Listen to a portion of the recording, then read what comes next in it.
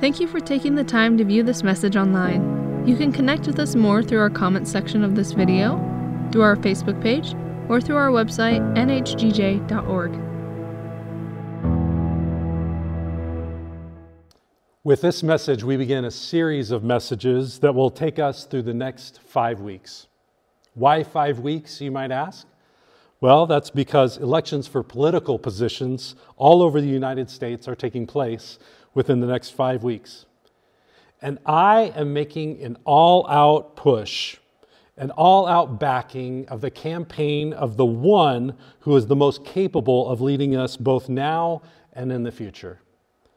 I am campaigning for the kingdom of God where Jesus Christ is king in 2020 and forever. Now, some of you may view this as me speaking in jest because you've heard it said that faith and politics do not mix, or that faith is only meant to inform your politics, meaning that you read scripture, you pray, and then you choose from whoever is available among the candidates put before you. Based upon how you believe God is leading you, you then choose from those candidates. In this way, you might use faith as a way to help you make the best choice you know to make, hoping that it all turns out okay in the end. My invitation to you in this message and in the subsequent messages in this series, I'm inviting you to explore with me this very powerful and liberating truth for those who have professed faith in Jesus Christ. You have a ruler. His name is Jesus, and he is the ruler of not only a spiritual kingdom of spiritual matters, but his authority and power extend into everyday thinking and doing. Now, just as quickly as I have said that, I know that some will give a nod and a grin and say, yes, that's right, Jesus is king. But he's not on the ballot, so it's a nice thought, but not helpful for who is going to lead or going to be in charge of this country and which party will have control of the agenda for the United States. After all, there's a lot at stake for our country, so we need to choose the right leaders and the right agenda. That's what many people are thinking and expressing and feeling at this time. So let me state it again just for clarity. You have a ruler. His name is Jesus. He has a platform or set of convictions that he runs his kingdom from, and those who are on board with his leadership are on board with his platform. He also has a politic, a way of distributing power and authority within his kingdom to address the matters that affect people and people groups all around the world. Contrary to what some people have been taught, Jesus was very, very political, and he was very controversial in this way as well.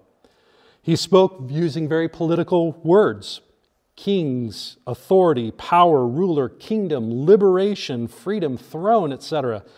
And when it came to his death on the cross, this is what they placed over him. Matthew 27:37. And over his head they put the charge against him, which read, "This is Jesus, King of the Jews." What was the charge? Insurrection, rebellion.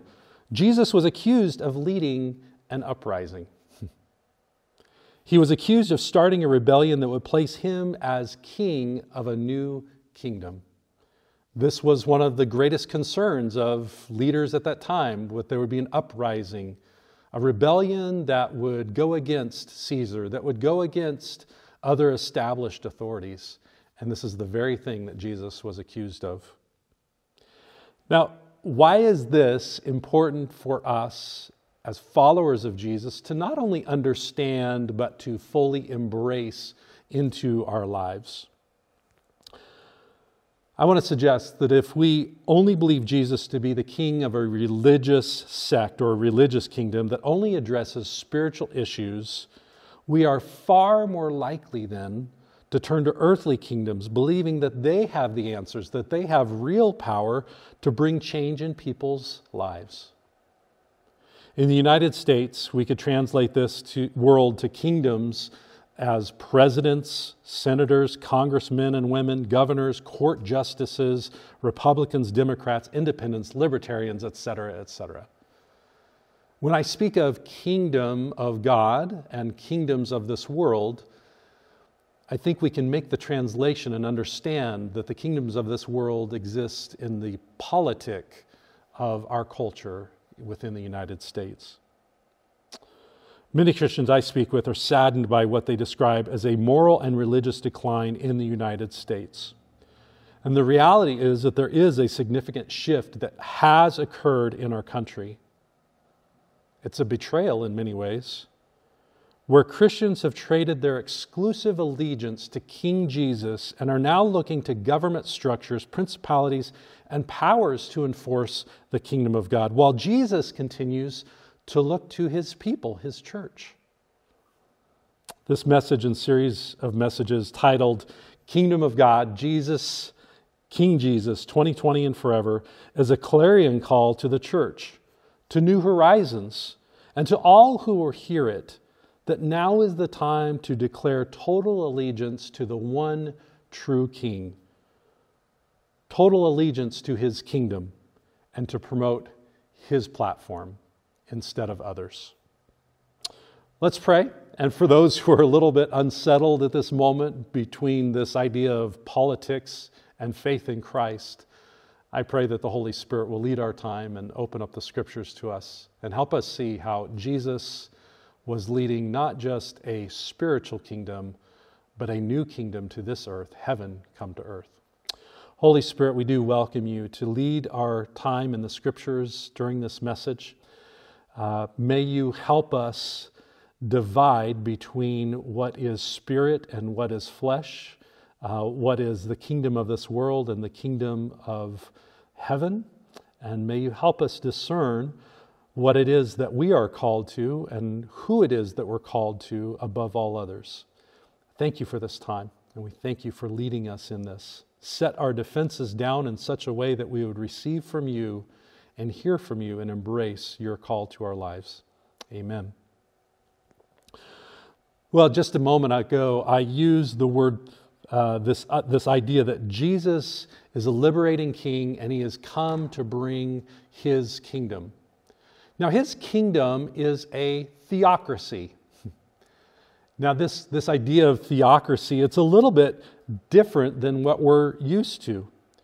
And some may wonder, why would I want to live in a theocracy? Isn't democracy the best of the best? In fact, isn't a democratic republic, as in the United States, isn't that the best of the best? But in the Christian faith, we're reminded that we're actually citizens of heaven. This is not a quaint idea to remind us that we're just passing through, although some view it in that light, that our hope is in heaven, where citizenship is there, we're just passing through. It's not a nice religious idea. It is a reality for those who adhere to, who are committed to life with Jesus Christ. This is our reality. Our citizenship is in heaven, where there is no socialism, there is no capitalism, communism, democracy, etc. In heaven, and for those whose citizenship is in the kingdom of God, we are part of a true theocracy. That is where God himself is ruler of the people in his kingdom. The first picture of this we see is in the first book of the Bible, in Genesis, and it's God speaking to Adam and Eve in the Garden of Eden. God is the ruler. He provides the boundaries of life. He gives Adam and Eve authority to carry out what he desires, to carry out his purposes and plans upon the earth. But it's his kingdom. He gives authority, but it's his kingdom and it's his rule. Jump ahead to the life of Jesus, and we see that even his birth is about establishing the kingdom of God. It has strong political overtones in Isaiah 9, 6 and 7. This is a verse that we often will hear around Christmas time. So it's kind of seasonal. We'll think about it at Christmas. but not necessarily during a political season. But I want you to listen closely, as it has very strong political overtones about this coming Messiah, the one who would establish his kingdom. For unto us a child is born, to us a son is given, and the government shall be upon his shoulder, and his name shall be called Wonderful Counselor, Mighty God, Everlasting Father, Prince of Peace. Of the increase of his government and of peace there will be no end, on the throne of David and over his kingdom, to establish it and to uphold it with justice and with righteousness from this time forth and forevermore. The zeal of the Lord of hosts will do this.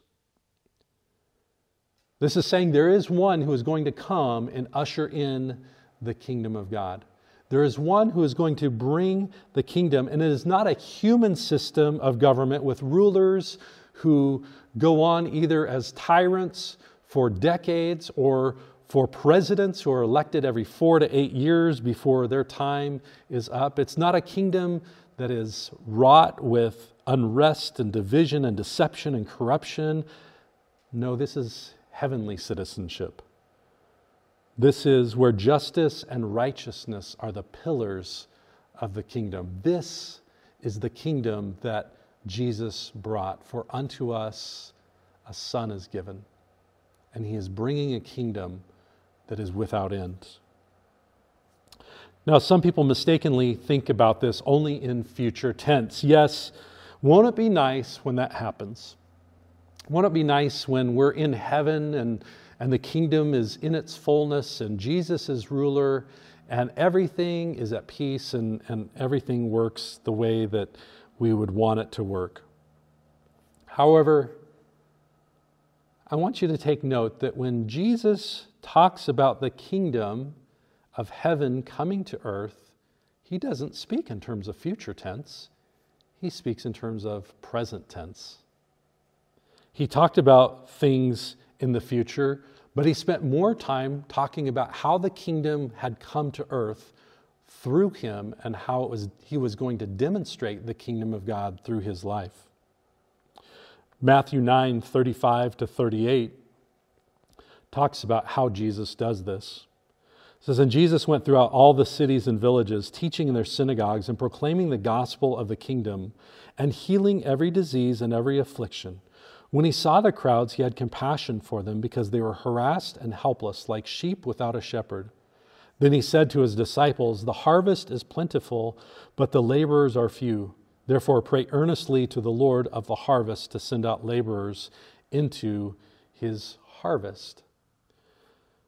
So as Christians, we're part of this theocracy, part of this kingdom that has come. And this is the proclamation that Jesus made.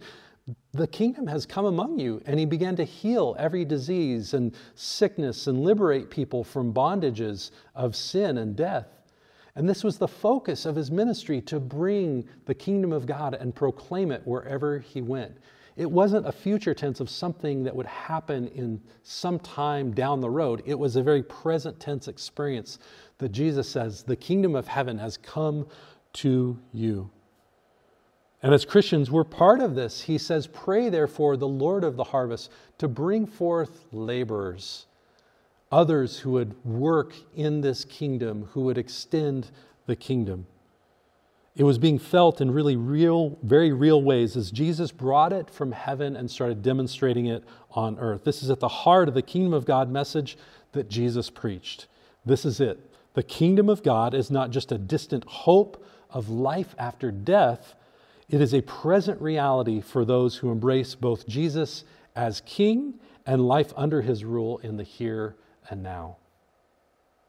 The kingdom of God is not just a distant hope after life and death. It's for the here and now. And this is so important for us to grasp, because if we only relegate it to something in the future, we'll miss the important part of Christ as King, as our allegiance to the kingdom of heaven, as citizenship in the kingdom of God first and primarily. Not only did Jesus teach this, but he was so convincing and so clear about his teaching that the early disciples, those who are following him, believed this as well and understood this in their own proclamation of who Jesus was. It was very, very political. The conflicts that the early disciples ran into were not because they were doing too much good and the crowds didn't want them to do good. It was because they were proclaiming that a new king had come and he had brought this new kingdom with him. There was a new kingdom at hand. It had come from heaven through Jesus. And that was their proclamation. Again, they were suggesting insurrection, that they were bringing about a change in the way that life was lived on earth. It was perceived as a threat to the power structures of this world. And this is seen real clearly when Paul and Silas travel to Thessalonica and begin to speak about the kingdom and heal the sick. God is doing amazing things through their ministry. They are welcomed by Jason, another follower of Jesus who lived in Thessalonica. And there's a commotion among the Jews who do not like Jesus being proclaimed as king and that the kingdom of God had come through Jesus. They don't like these Christians teaching about Jesus the King. And so they bring a charge before the city council about Paul and Silas. Acts 17, 6 through 9 says, "These men who have turned the world upside down have come here also. And Jason has received them, and they are all acting against the decrees of Caesar, saying that there is another king, Jesus." And the people and the city authorities were disturbed when they heard these things. And when they had taken money as a security from Jason and the rest, they let them go. In our modern context, if we were to think about it, what's happening is there's this uprising. They're saying these Christians are causing civil unrest in the streets. These Christians are causing disturbances out in the streets because they're proclaiming that there's a king other than Caesar. They're proclaiming that there's another kingdom besides the kingdom of Rome. And so they bring this charge before the city officials, and they are very, very afraid, very scared that if this news gets back to Rome, or gets outside that there is an insurrection taking place in their city, that it's going to bring down heavy consequences upon them. And so they do their best to shut it down, and they charge a fee against Jason as a security, and then they let them go. But I want you to capture the point here and the emphasis here, that this was such a strong message about Jesus's kingship and that the kingdom of God has come, that people actually believed that it was a political stance, that they were trying to overthrow Caesar, that they weren't obeying Caesar. Paul and Silas preached so strongly about Jesus Christ and his kingdom that they were accused of this rebellion against the government authorities. And the exact same charge was brought against Jesus. Posted above the cross, here is Jesus, King of the Jews. He was mocked in a ceremony as though he was a king with a crown of thorns, a robe placed upon him. The idea that he thought he could be a king, they mocked that. And so likewise, his disciples now, as Jesus has ascended to the throne and the Holy Spirit has come, his disciples are making the proclamation, Jesus is king, he's the resurrected king, and his kingdom has come. It's so powerful that these local people are saying, it's turning the world upside down, and now it has come to our city. Wouldn't this be a fantastic proclamation about the church today, that we're so involved in the kingdom of God and in the ministry of Jesus that people believe we're actually attempting to overthrow the government? Not with our political stance and not with a political party, but with the kingdom of God and the rulership of Jesus taking place. They are proclaiming, Paul and Silas, they're proclaiming the good news of the kingdom, not based on human authority and structures, but on heavenly power and authority that comes to them. So Jesus understood his purpose was to bring the kingdom of God to earth and establish himself as king over it.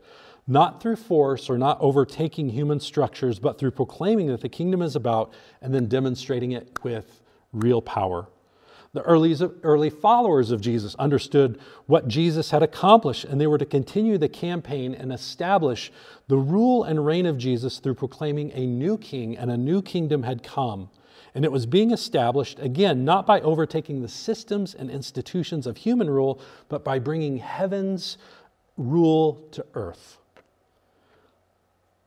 I want to suggest that an alarming contrast to these two examples given to us in Scripture by Jesus himself and the early disciples that turned the world upside down.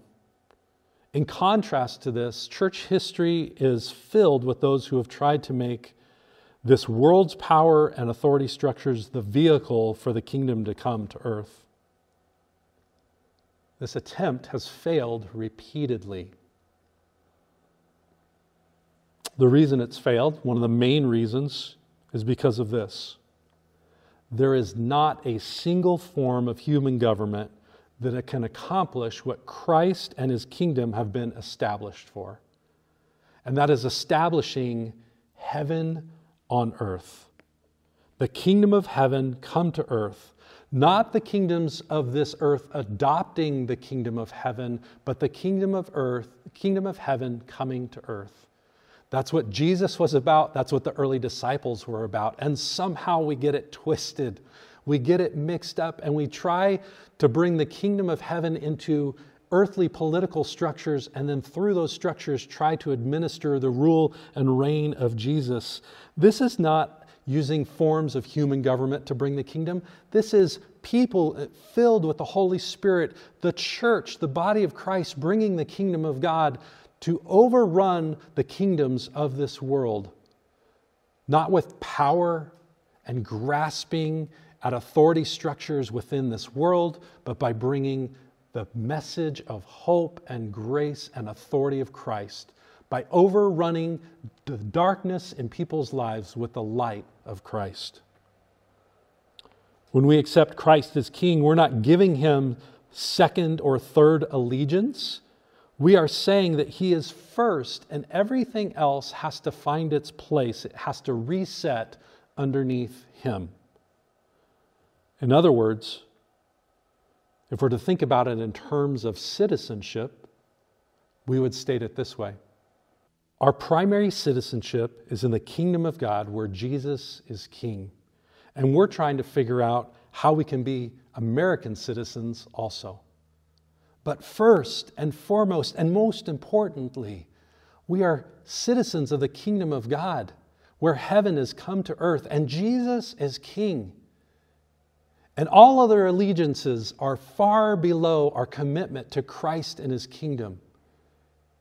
And we're left with, after that, only after we've made that declaration and that understanding that that is our primary function, our primary role, and our primary citizenship, our primary allegiance, only after that do we say, now how can I be a good American citizen?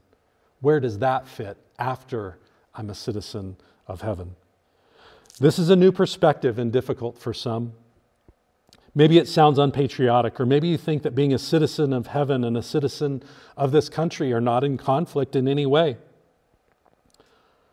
This is an important thing for you to process, because the kingdom of God is always preeminent, and it does not require, nor is it leaning upon political systems and authorities and rulers of this world to accomplish its purposes.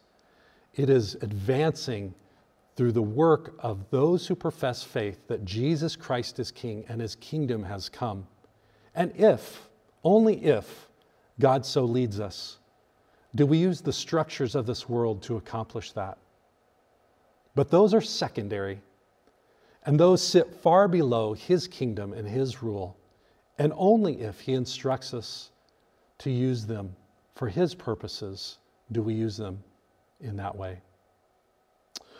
Well, this is a great place for us to pause, because in the next message we'll be looking at the platform of the kingdom and how when Jesus declared his rulership, he surprised a lot of people about how his rule was going to come, because it was not consistent with any ruler or reign and political system that currently existed upon the earth. So we're going to see that contrast and how that creates in us, in some ways, a conflict of how do we remain good citizens of heaven first and citizens in our country second.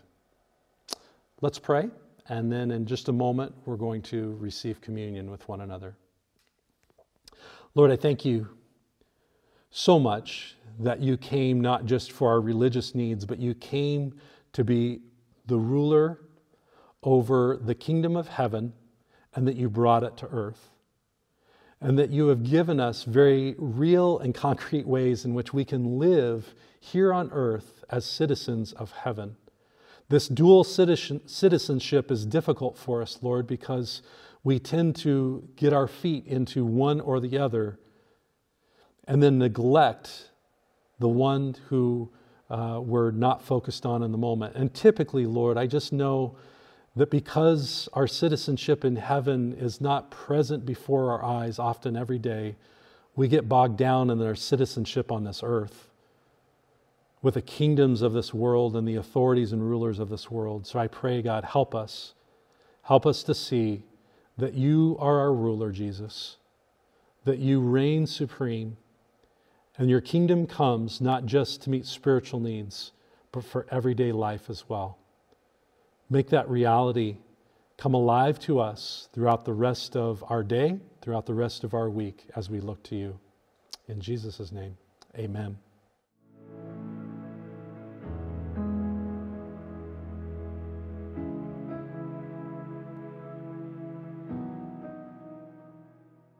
Well, the bread is a reminder that he is with us. He said that when we receive the bread, we're to remember him. And this is a call that he is not just the crucified Christ, but he is the resurrected Christ, seated at the right hand of the Father. And of his government, there will be no end. And so we want to recognize that we have a king. His name is Jesus. And we receive him as Lord. We receive him as King in our life. Lord, thank you for your body given for us, that you laid it down and you showed us the way of the kingdom of God is not domination of political structures in this earth, but sacrificing your life to overcome the principalities and powers of this world so that you could overcome sin, death, hell, and the grave, and so that you could bring victory to our life so that we could live with you in this kingdom. We thank you for your body. We remember you, and we honor you as King as we receive this bread. Amen.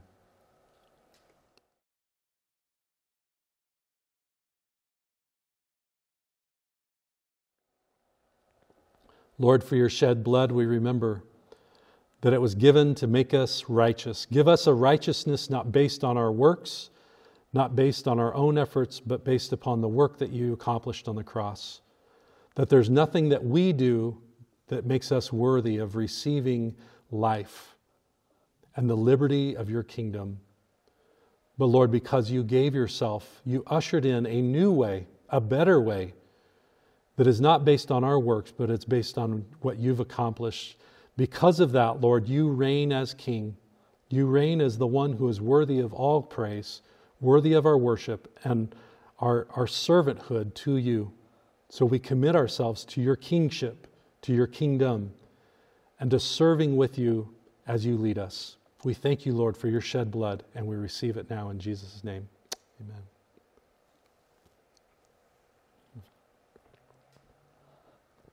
I invite you this week to be reminded, if you're a follower of Jesus, you have a king. You have a ruler. His name is Jesus. And he's reigning. He's ruling in a kingdom that isn't just somewhere out there in the future. It's in the here and now. The kingdom of God has come to earth. And the king is on his throne. And we get the privilege of bringing that to life to so many others. If you're considering the ways of Jesus and you have not yet made a decision to follow him, maybe looking around the landscape of these past few years, you see the disappointment in the kingdoms of this world. You see how earthly rulers lord it over people, and how even when trying to do good, there's harm that is the outcome, and you're looking for a better way.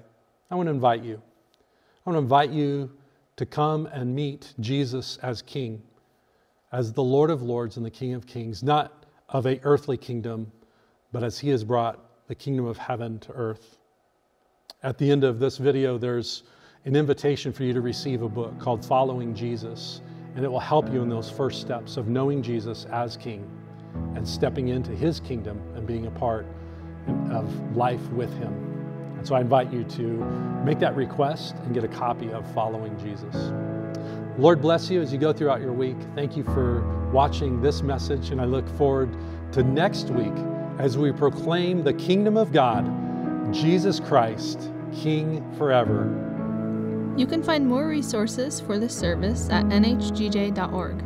Email us your prayer requests to prayer@nh4gj.org. If you are a new follower of Jesus, we have a free resource for you called Following Jesus. To receive a copy, send a request to info@nh4gj.org. If you would like to partner with our ministry through giving, you can do that online at nhgj.org/giving or by mail to 641 Horizon Drive, Grand Junction, Colorado, 81506. Thank you for being with us, and may the Lord bless you.